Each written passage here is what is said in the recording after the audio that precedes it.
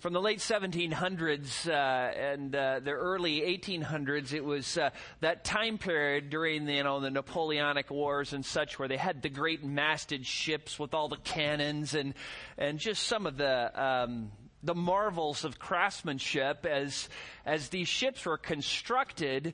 Just the hulls and just the basic deck of the ship would take 56 acres of oak trees. That is a lot of oak trees. The hulls were 3 feet thick. Think about that. And even after they were constructed and the hull and the basic structure was done, then they had to get the big fir trees and for the masts and yard arms and canvas and tackle and ropes. And then they had to get all the people who knew how to put them on there, and then all the people who knew how to work them so that the ship could set sail. Well, when we're born into this world, God gives us the basic structure of the human body so that we can function in this world in a way that gives Him glory. But, when you're growing up, you need a lot of training. You need a lot of skills before you set sail into the open seas of this world. But what's happening today is many of the young people are growing up so that when it comes time to where they should be setting out to sea, they're not fit. They're not fit. Some just sit in the harbor and never set sail at all. They just kind of taxi around maybe go out a little bit around the breakers, but they come back in, never really leaving home. And eventually, because they never really get rigged for sailing, they kind of have all sorts of barnacles attached to them, and shipworms start eating out their hull, and pretty soon they just would never be fit. Their lives are just full of a derelict pile of rope and tackle, and they never really get to the place where they can function as God would have them. Some talk of being on their own and being married someday and having children, but they make no effort whatsoever to become the kind of people who accomplish that sort of life. Now, 2 weeks ago, I started to address this problem. I spent considerable time trying to help some of you, especially those of you who are older, to try and get a visual picture, an understanding of what is assaulting our youth today. If you don't understand the electronic culture and, I don't do, computers and I just know how to make phone calls with my cell phone or whatever. If you're one of those people who just doesn't really know that, you have no idea what is assaulting our youth.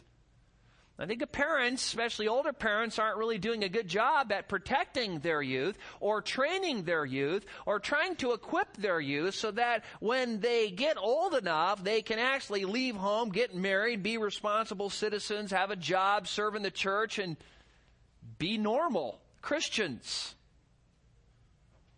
A young person may know how to play video games and do it with excellence and text with one hand behind his back, to search the internet freely and find whatever he wants instantaneously, but he doesn't know how to cook, doesn't know how to clean, doesn't know how to do laundry, doesn't know how to sweep. I worked with youth for a while and took them out to rake leaves one time, and half of them didn't know how to use a rake. That is a pretty simple instrument. Pull towards you. That's it. They're kind of like, some of them are kind of like, scraping along. They didn't know to even pick it up. And I just thought, well, they're not being trained in just like basic life skills that you have to have, when you're a parent, when you're a mother, when you're a father, when you're out there in the world.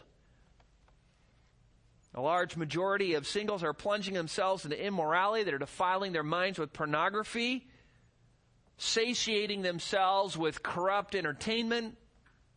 And God's plan for most is to be married. That is the default setting. Now, granted, there are some who are given the gift of singleness. And God gives them that gift so that they can serve Him with undistracted devotion all of their lives and not really feel a need to be married. But now those who don't have that gift aren't getting married. Instead, they're just engaging in immorality to meet those needs which should only be met in marriage.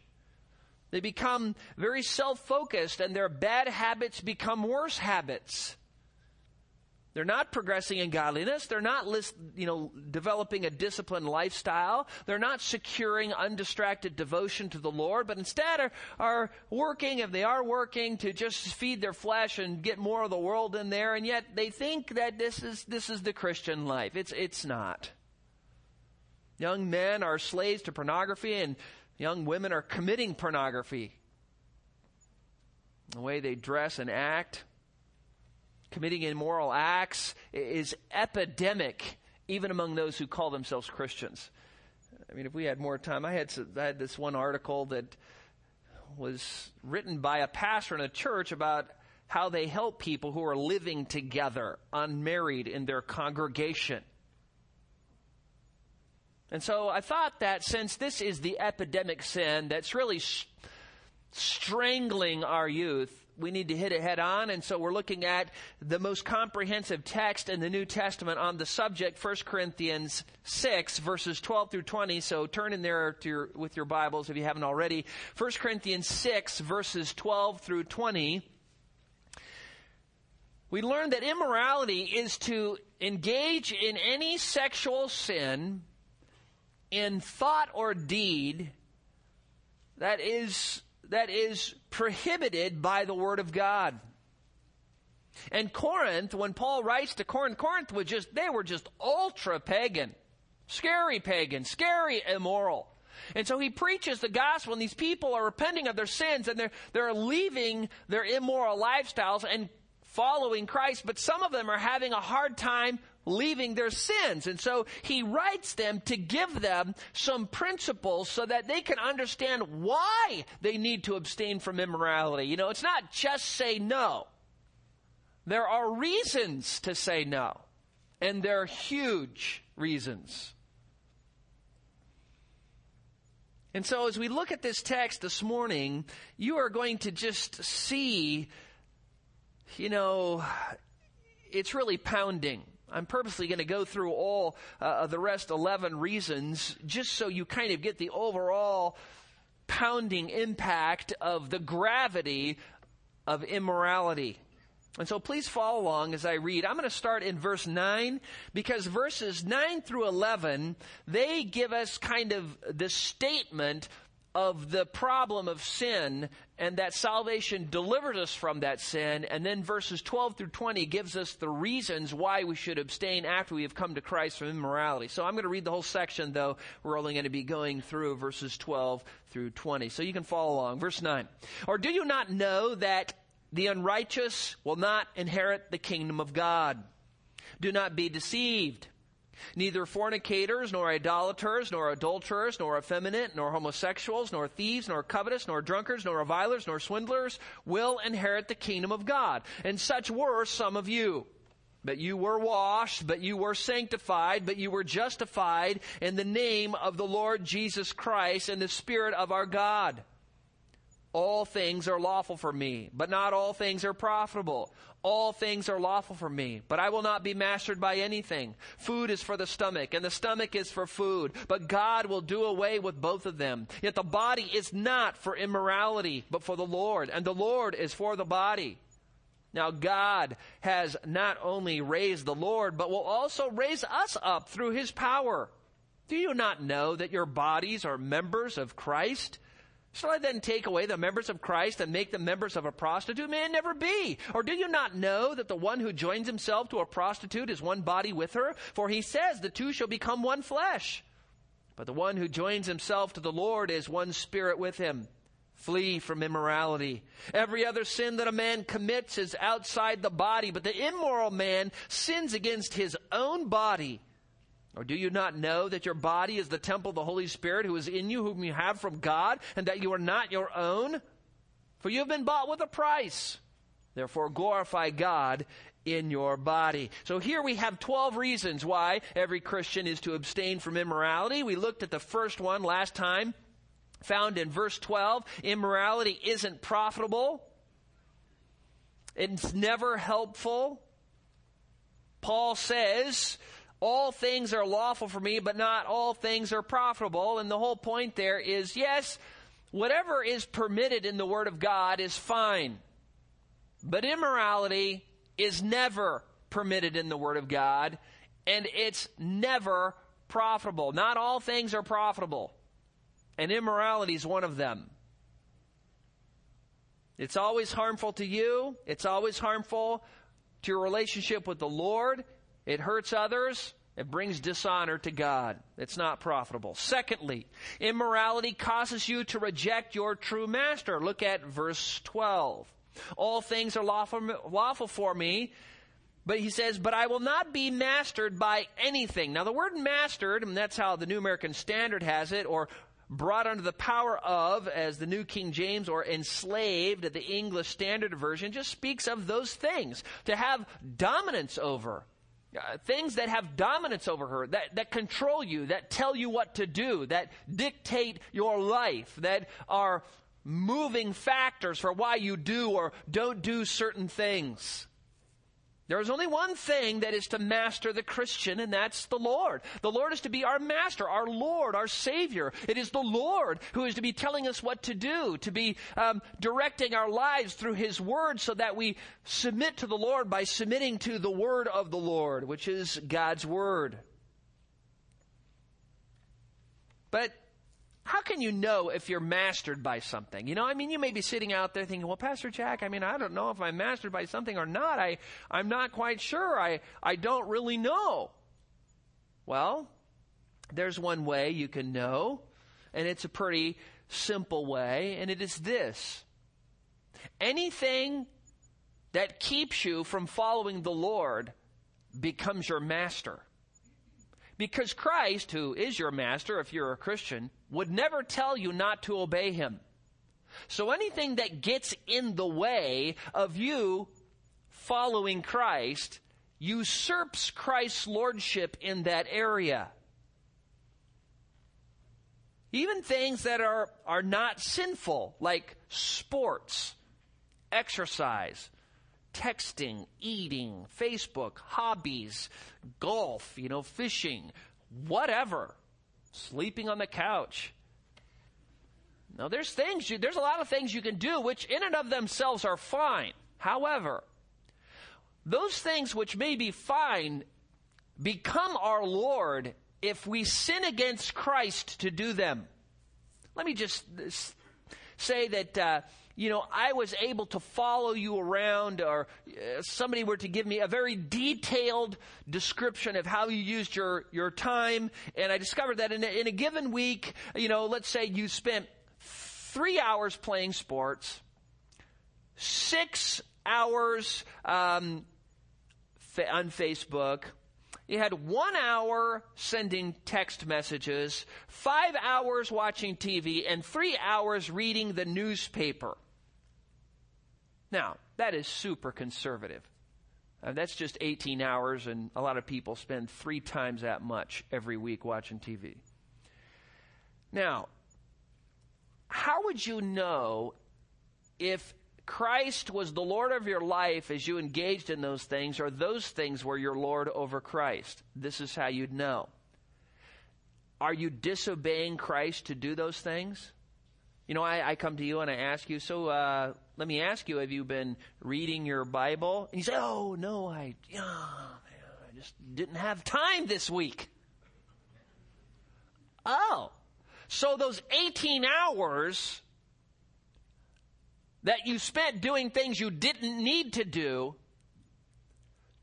were telling you were the master of your life instead of Christ. Christ says, I want you to read the Scriptures. I want you to pray. I want you to serve. I want you to give. I want you to be involved in church. All those things. He tells even the basic godly disciplines. I want you to do these things, but I'm not going to do those things because I have all these other worldly distractions, and I'm putting them before the Lord.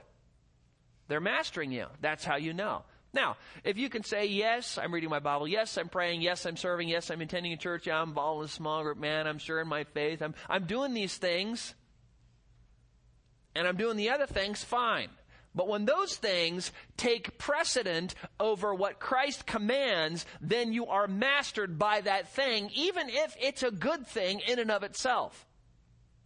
Jesus says, my sheep hear my voice, I know them, and they follow me. John 10:27. So, if you are saying, well, I'm Jesus' sheep, but I don't follow him, why do you call me Lord, Lord, and do not do what I say? Jesus is my Lord. He's my Lord. Now, I don't do what he says. See, that just doesn't work, does it? That reveals you've got another master. Either someone or something else or yourself is now taking control as master of your life. And so Paul says, don't let it happen to you. Especially since he's speaking of immorality, don't let immorality, which is very pleasure-giving, don't let that become a master and control your life. Third, your body is not for immorality. Look at verse 13. Food is for the stomach is for food, but God will do away with both of them. Yet the body is not for immorality, but for the Lord, and the Lord is for the body. This is actually a little quippy quote from Paul's time that people would use. It actually comes from what is called philosophical dualism, where you say, you know what? When I get hungry, I eat a sandwich, and then I'm not hungry anymore. I satisfy that desire that God has given me. Therefore, if I have sexual desires, then I commit acts of immorality, and I satisfy those desires. Do you see how you can rationalize that? Obviously, it's only natural. It's how God made me. No, Paul says, your body was never given to you to engage in immorality. The Creator did not create you for immorality. We hear similar things today. It's just merely biological. It's just normal behavior. It's natural. Well, you know what? It's natural for people who don't love God. And it does have some biological aspects. And yes, it is normal behavior for the world, but not for Christians. It can't be for Christians. Let's say you're my friend and you know I love old books. And so you were on the internet one time and you find out that they're actually selling a first edition copy of John Bunyan's Pilgrim Progress in perfect condition with his signature in it. So you sell your house to buy me that book. Okay? I mean, this is like, you bring it on the, the black, velvet pillow and hand it to me. Anyways, this is like, this super rare antique, okay? Now, you come by a week later and you come to my house and you see some legs sticking out from under my truck and you're thinking, what is he doing under there? And so you come up and say, Jack, what's going on under there? I say, I'm changing the oil. And you look under and there you see the book you got me, and the cover's ripped off, and the pages are ripped out, and I've got them spread out on the driveway. And to your shock, you say, hey, what are you doing? Oh, I didn't want any oil to get on the driveway. Now, you would have a right to be incensed, right? What are you doing? I paid a fortune for that book. But yes, you gave it to me. See, that's not its purpose. God did not give you your body for immorality. It's not its purpose. And to use your body for immorality or to use your mind for immorality is to violate the purpose it was created for. Now, I just want you to know, you can take super valuable antique books and you can use them for oil dripping shields. I wouldn't recommend it. And God says, I have not given you your body for immorality, so don't do it. It's for the Lord. 4, your body will be resurrected. One of the things I don't like about books that deal with purity today is they just don't give you the biblical reasons for abstaining from immorality. You might get AIDS, you might hurt somebody's feeling, you get heartbroken, it's pregnancy and all these different things, which, those are reasons. But how many times you ever said, you can't commit immorality because of the resurrection? You ever heard that one? No. Well, you hear it here. This is it. Look at verse 14. Now God has not only raised the Lord, but will also raise us up through his power. Your body will be resurrected. The body you're in right now is going to be resurrected. Granted, it's going to be glorified, but you're going to be in the body you're in for all eternity. Now think about that. You want to be before the Lord for all eternity in the body that you defiled here on earth? I mean, what if the government passed a one shirt per year law? And what the law said is on your birthday you could get a new shirt, but you had to wear that shirt and only that shirt for a whole year. Now think about that. Which would you like, a short sleeve or long sleeve, button up, pullover? I mean, what would you do? You think, okay, I got to get my shirt for the year. And so, when you get it, it's brand new, it's nice. And so what do? You're very careful of, you got to make that thing last a year. You're not going to eat any spaghetti. You're going to be wearing a bib at every meal, and every time you work out, you cover yourself in something trying to protect yourself from staining and spotting your only shirt. Well, guess what? The body you have, it's the only one you get. It's going to be glorified, but you're going to be in it for all eternity. Therefore, he says, do not engage in immorality. Your body will be resurrected. You're going to be in that thing for all eternity. So let's not drag it through the mud of immorality. 5, your bodies, and I could just see, two young people, right? Some guy's trying to put the move on some young lady, and she just puts up her hand and says, listen, I'm going to be resurrected in this thing, and I don't want you messing with it. Do it, man. Do it. 5, your bodies are members of Christ. When you repent and believe in the Lord Jesus Christ, the scriptures talk about Christ being in you and you being in Christ and being members of Christ. Look at verse 15. Do you not know that your bodies are members of Christ? Shall I then take away the members of Christ and make them members of a prostitute? May it never be.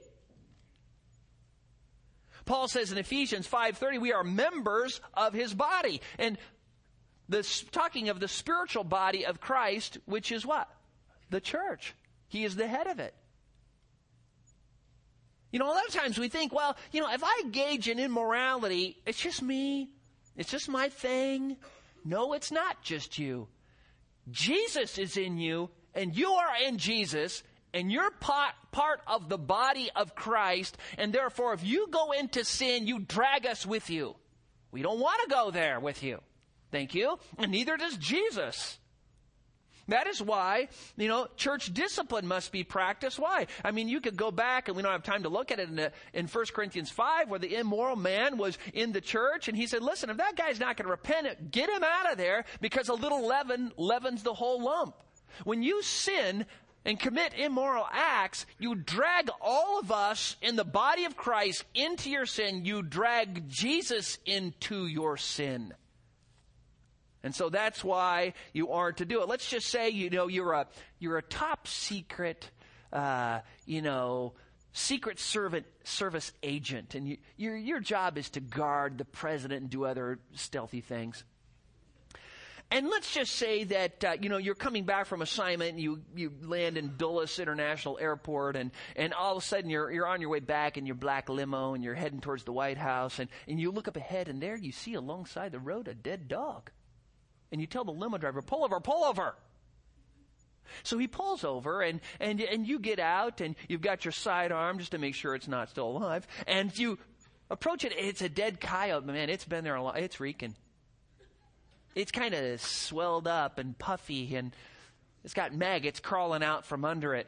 And so you reach down, and you grab that thing by the tail, and you take it back, and you throw it into the trunk of the limo.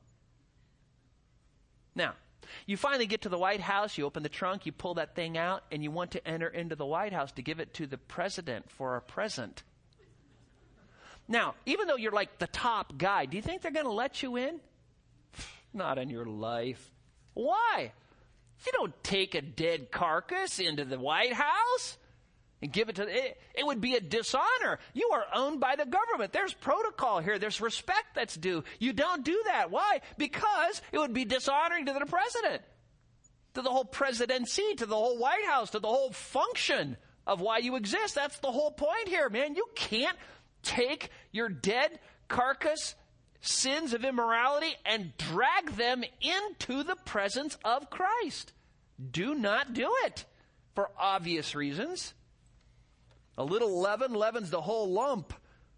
Drag the rest of the church in. You know, you have to remember, we're a body of Christ.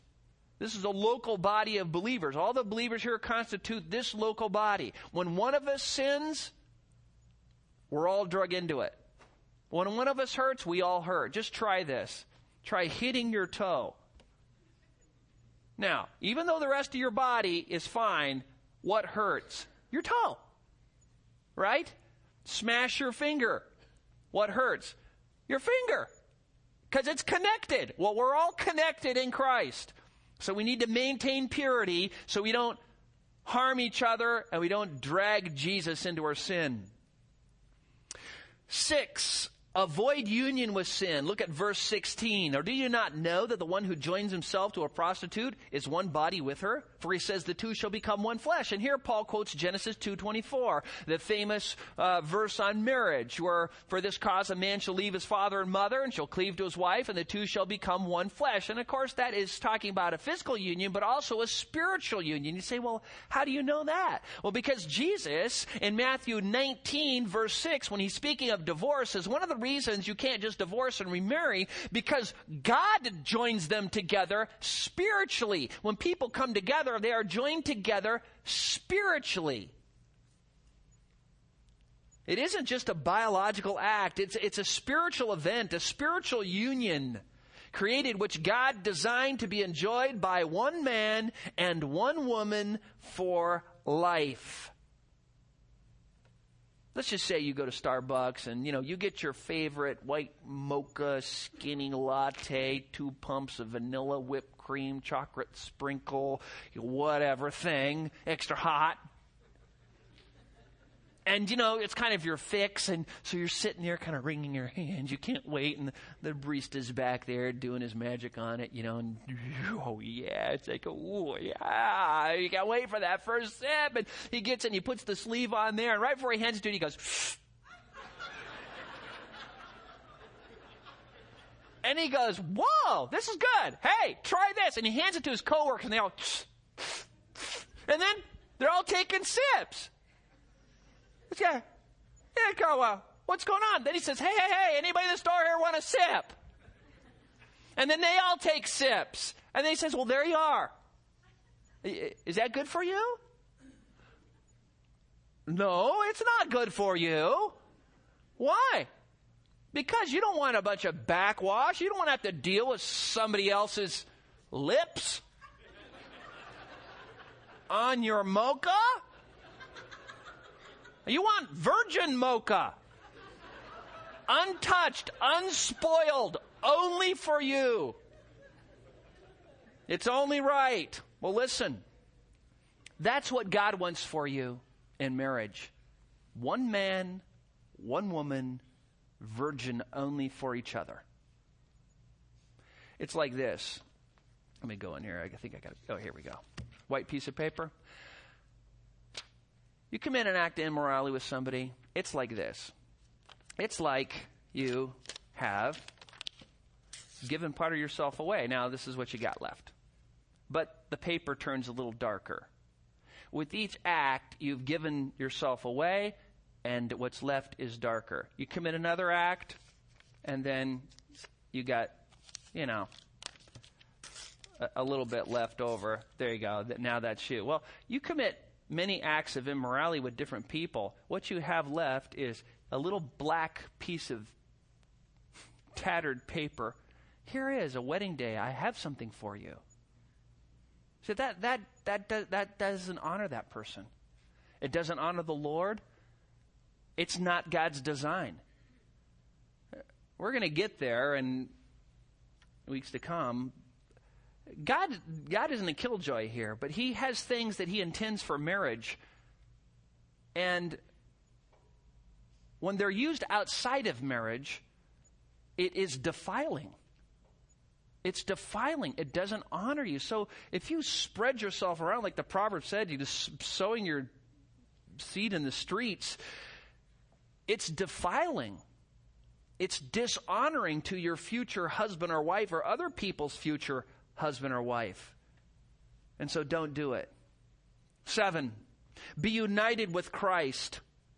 Look at verse 17. Paul continues, but the one who joins himself to the Lord is one spirit with him. This is the positive side of what he has just negatively stated in verse 16. Instead of joining yourself physically and spiritually to a harlot, be joined to Jesus. You know what? Jesus can be the best friend, the best boyfriend, girlfriend, husband, wife. You know, if you need companionship, He's the one. He can satisfy all of those needs. He wants you to be close with Him. He wants you to pursue Him, to read about Him, to study Him, to pray to Him, to listen to Him, speak to you through His Word, to have this deep relationship, because that relationship will continue for all eternity. If you're married, when you die, you're not going to be married anymore. When you love Jesus, you'll love Him for all eternity. That relationship will continue. He wants to be your most faithful, trusted, and intimate friend. You know, let's just say you have a rich relative die, and that rich relative puts in his will, here are the two options I leave for you in my will. And the first option is, if you want money immediately, then you can have a cashier's check for 1 cent. Or you can wait 1 year and get $1 billion, and then $1 billion every year after that until you die. Now, what are you going to choose? Think about it. Think about it long and hard. What is that? What is that? Well, this is the whole point. Will you choose a penny of immorality now? Or will you wait, give glory and honor to Christ and to God and to other people and to whoever you may marry, and have blessings for all eternity? That's how it is. That's how it is. Be joined to Christ now, not immorality. Get close to Jesus, not sin. 8, flee immorality. Look at verse 18. You can see where I got this point. Flee immorality. The Greek word is fugo. It's the word we get fugitive from. Run away. Get scared. Flee. Escape. Hide. Pretend like there's one of these huge rabid Rottweiler after you. Run from immorality. That's the whole idea. This is the primary way God wants all believers to deal with sexual temptation. Run away. I have talked to people who've tried to justify, well, we're just making out, man. We're just pawing all over each other. I mean, it's not like we're going all the way. Yeah, but the problem is you have to flee the temptation. Not everything but the full-blown act. The temptation. You remember when Joseph was pursued by Potiphar's wife, and she kept propositioning him day after day. He said, listen, I'm not going to sin against God. I'm not going to sin against my master. I'm sorry, I'm not going to do it. And finally, she seized him. And what did he do? Did he just look into her dreamy eyes and her gorgeous face and say, I think we should have a cup of tea and discuss this? Then he got out of Dodge. He ran so fast, it just popped his coat right off of him. He fled. That was the right thing to do. The Bible talks about stand firm in your faith and resist the devil and he will flee. But when it comes to immorality, run. You just leave that girl puckered up there. When your eyes open, she sees you get in your car, you're driving away. What happened? Where is he? He's obeying. That's what he's doing. And in the world, we're constantly assaulted. We have so many images of people who just have no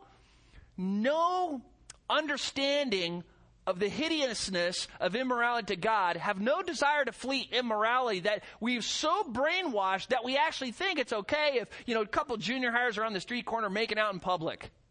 It's like, whoa, what's the big deal? Or, we're older, we're mature in the Lord, we can do this. No. If at any time you begin to be tempted to immorality, you must flee. That is the central command in the whole text. 9. Don't sin against your body. Look at verse 18. Every other sin that a man commits is outside the body, but the immoral man sins against his own body. Sexual sin is compounded because not only do you sin against the Lord and sin against the other person if somebody else is involved, but you sin against your own body. Let's say that, you had a brand new nice Ferrari.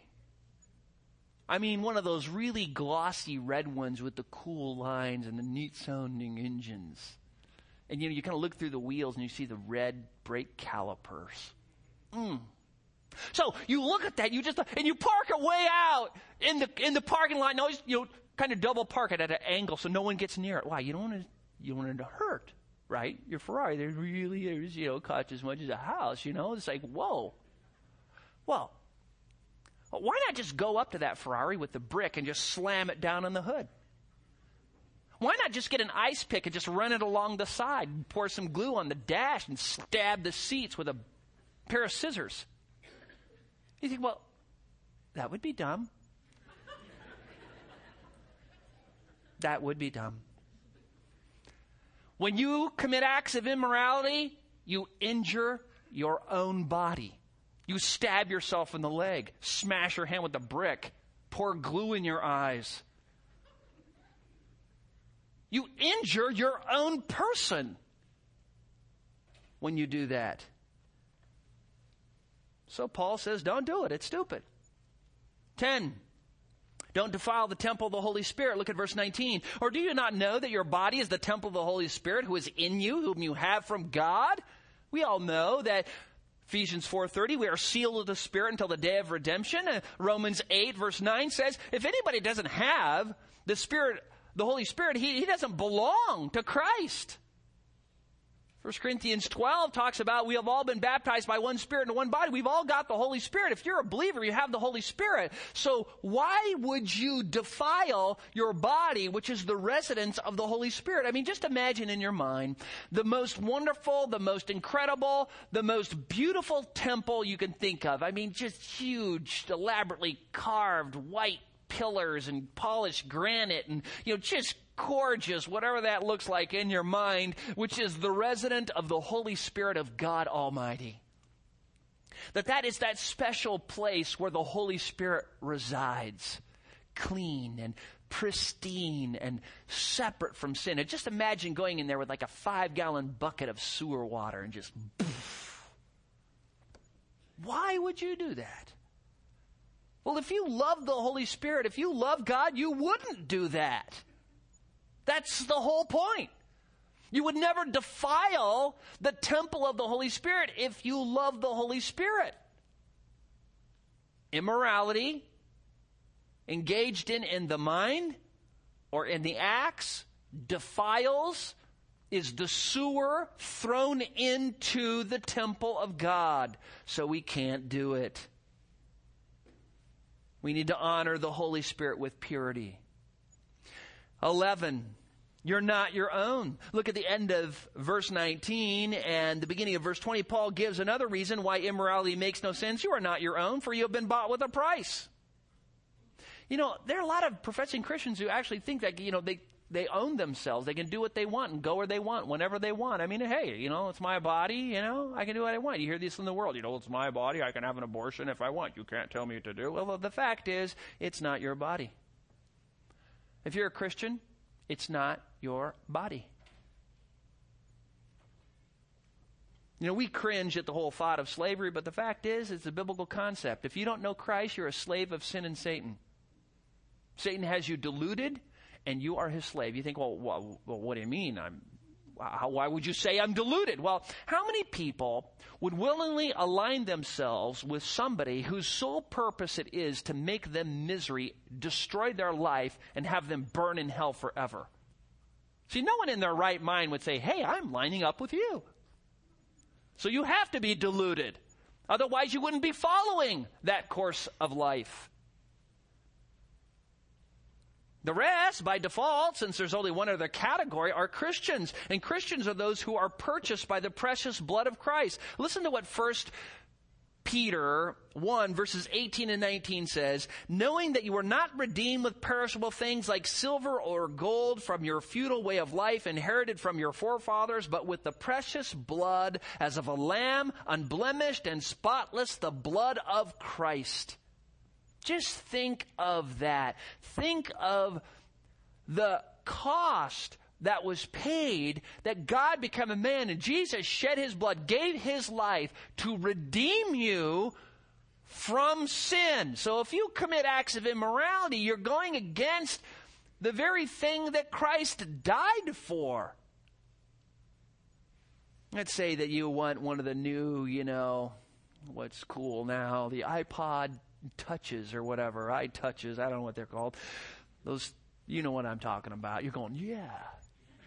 And, you want one of the new, 32 gigabyte. And so you come to your parents and go, oh, man, Mom, Dad, I really need one, Could you buy me one? They go, we aren't going to buy you a $400 gadget. But you want it. They say, hey, listen, save your money. Get it yourself. So you go, okay, I will. So all summer long, you're washing cars and mowing lawns and pulling weeds and dusting attics and, scrubbing toilets and killing spiders underneath people's houses. You're getting some good life skills. And after 3 months, you've got your money and enough to pay the taxes and everything. And so you go to the store. But why? Because the store owns what you want. They have total control over it. And if you want total control over it, you got to pay the price. You've got to redeem it from the store. So you throw down your grubby bucks and you get your gadget. Now, once your gadget's yours, then you can use the gadget because now it's in your control because you paid the price for it. Now, let's just say you're at home, you set it down the counter, you come in and you can't find it, and your brother and sister are outside doing something in the street, and you look and they're playing catch with your... It's like, hey, what are you doing? Oh, wait, no, Or maybe they're out there playing hockey with it, like a hockey puck. Or you can't find it and you go in the backyard and there's your mom using it to dig a hole to plant some flowers. Or there you are and you walk in the living room and your dad's got a big, sweaty glass of cold iced tea and he's using it for a coaster. Now, would that be fine with you? It's like, well, no. Why? Because that's mine. I paid money for that. And so I get to say how that's used. Jesus died for you. Jesus paid the ultimate price for you. He gets to say how your body's used, and it's not to engage in immorality. He gets to say how your mind is used, and it's not for lusting after forbidden things. So glorify God with your body because it's not yours. You've been purchased. Purchased from sin and Satan and its consequences, hell. 12, glorify God with your body. This is kind of the all-encompassing granddaddy reason for maintaining purity. Paul says in 1 Corinthians 10:31, whether then you eat or drink or whatever you do all what? To the glory of God. He says something very similar in Colossians 3:17. Whatever you do in word or deed, do all in the name of the Lord Jesus, giving thanks through him to God the Father. I was talking to a lawyer a while back who has recently become a pastor and at a church near you. He was talking about this one case where this woman who was mad at her husband kind of used her baby as a weapon. And you just think about that and you think, that's sick. Well, it makes God sicker when we commit acts of immorality. It makes him sick. You are designed, you were created, you were saved to give glory to God, not to do things that make God sick. Jesus said in John 14, verse 15, if you love me, you will keep my commandments. 1 Corinthians 16:22, if anybody doesn't love the Lord, let him be accursed. Now, there's a problem if you say, well, I'm a Christian, I love the Lord, however, I'm going to engage in acts that are not profitable for me. I'm going to reject my true master and commit some idolatry by pursuing immorality. I'm going to use my mind and body for purposes they were never created for. I'm going to defile my body, which will be resurrected and which I will be in the presence of Christ for all eternity. I'm going to unite Christ and the body of Christ with immorality. I'm going to choose union with sin rather than union with Christ. I'm going to stand there, refuse to flee. I'm going to allow sexual temptation to devour me. I am going to, sin and injure my body with immorality. I'm going to defile the temple of the Holy Spirit with immorality. I'm going to refuse to submit to my loving master who purchased me with his own blood, died on the cross to set me free from sin. Instead, I'm going to engage in that very sin in his face. Now, do you see the impact here?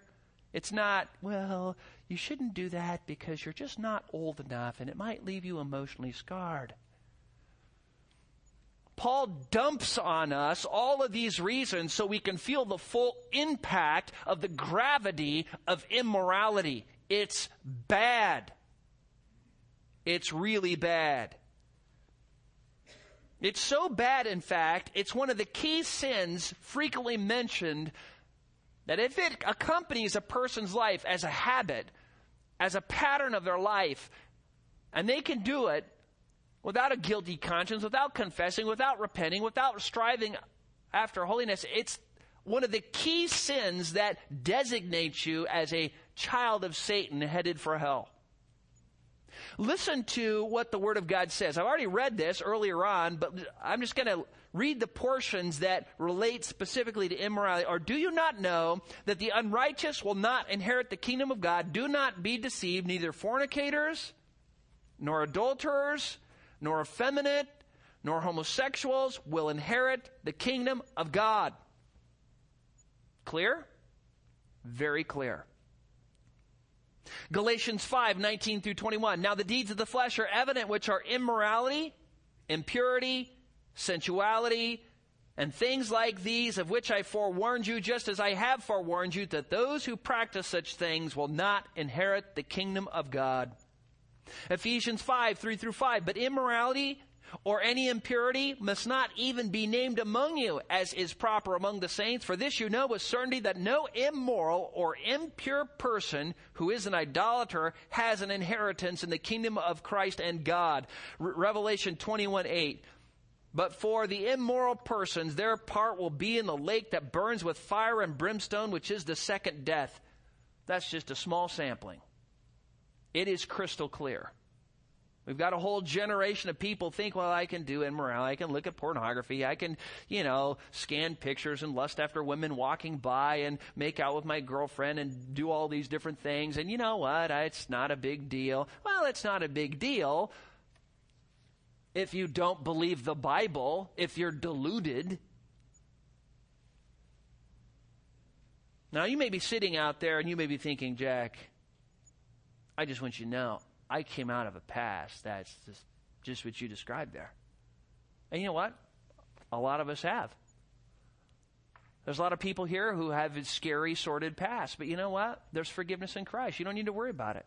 All those sins you committed before coming to Christ, before placing your faith in Jesus, all those sins have been washed away. There is no condemnation for those who are in Christ Jesus. We have redemption through His blood, the forgiveness of sin. He has taken it all out of the way. He has nailed it to the cross.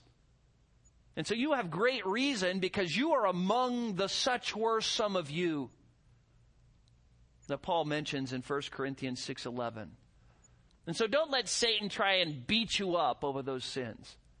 Oh yeah, remember what you did before you came to Christ? It's like, well, yeah, but you remember what He did for me on the cross? You're forgiven. Others of you may be sitting there thinking to yourself, but I'm pretty sure I'm a Christian, but I still do these sins. Well, what happens when you do those sins? Do they grieve you? Do they cause you to, like David said, waste away as in the fever heat of summer? Do they burden you? Do they cause great guilt? Do they bring on confession and repentance? Are you striving after the sins and periodically falling into them? Or are you living a lifestyle? If you're living a lifestyle, then assume you don't know Christ. If you're struggling, you're just a Christian. You're a Christian. I mean, I wish I could say I never lust. I never do that. That's just not true. 1 John 1:8 says, if we say we have no sins, we are liars and the truth is not in us. We're all sinners and we're all going to sin. The thing is, what happens when we sin? Do we just stay in the sin, enjoy the sin, and live there? That's an unbeliever. Or do we confess it and go, Lord, I shouldn't have looked, I shouldn't have lusted, I shouldn't have done this. You confess it, you strive, you make plans to avoid it, you see evil, you hide yourself from it, you put up precautions, you get other people involved in your life, you're constantly battling for purity. That's a Christian. So we're not talking about perfection here.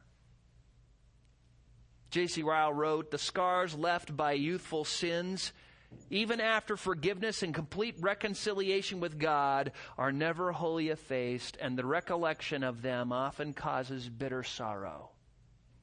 You can talk to any person here who's been a believer for many years, and they will be able to tell you, I did things when I was young that have grieved me all of my life. And I wish I could go back and fix it, but I can't. And I know I have forgiveness. I know Christ has forgiven me. Young people, you need to realize you commit sins in your youth. Sometimes you will suffer the consequences of those your entire life. Even if you're a Christian, even if you're saved, even if you're completely forgiven in Christ, which you will be if you know Christ. So don't do it. Don't do it. Have a clean conscience. Strive for purity. Sin is a bitter pill, and the effects of sin often have to be swallowed for a whole lifetime. Finally, I'm sure there's some here this morning who don't know Christ, you know. Maybe you're living together. It's like no big deal in the world. Maybe you're, have a serious string of monogamous serial relationships with significant others. Maybe pornography is your vice. Maybe all of the above. Who knows? Well, what is the solution for you? It's to realize that God hates that sin. That sin's going to drag you to hell. And so you need to confess your sin. You need to repent of your sin. You need to believe in the Lord Jesus Christ, that He died to set people free from that lifestyle. His grace is sufficient for you. He will wash that blackboard perfectly white with His blood. And He is able to make you stand blameless in His presence with great joy. And if you come to Christ, it doesn't matter how much you've sinned. It's amazing to me how some people I talk to, you just don't know how much I've sinned. No, you don't know how sufficient God's grace is and how thorough is the atoning blood of Christ. That's what you don't know. Because when He died on that cross, He made an atonement and He made a sacrifice that could have forgiven all those in the world of all their different sins. Christ will forgive you. If you believe in the Lord Jesus Christ, you will be saved. He will forgive you. And then His grace, the body of Christ, the Word of God, the Holy Spirit will all help you progress so that you become such were some of you. Let's pray. Father, we are thankful for this text, which is so clear, so powerful, so pounding upon us. And Father, I'm sure all of us here, I know I am, are just feeling the weight of it. We live in such an immoral world, so full of sexual temptations and devices and ungodly models and examples and pictures and traps and snares and people with no morals and weak brothers and sisters in Christ, and on it goes. Father, we come to You just praising You for Jesus Christ and for Your grace, for we know that no temptation will ever come upon us but such as is common to man, and that You always provide a way of escape so that we will be able to endure it. Help us to flee from immorality, to take every caution, to cut off the hand and gouge out the eye and do whatever it takes to maintain purity, because we want to be blessed in this church. We want You to be honored. We want to encourage each other. We want to not sin against our bodies, not sin against other people, and honor them as you would have us honor them. Help us to do that. Father, we know that you will answer these prayers because they are your will. We pray in Jesus' name. Amen.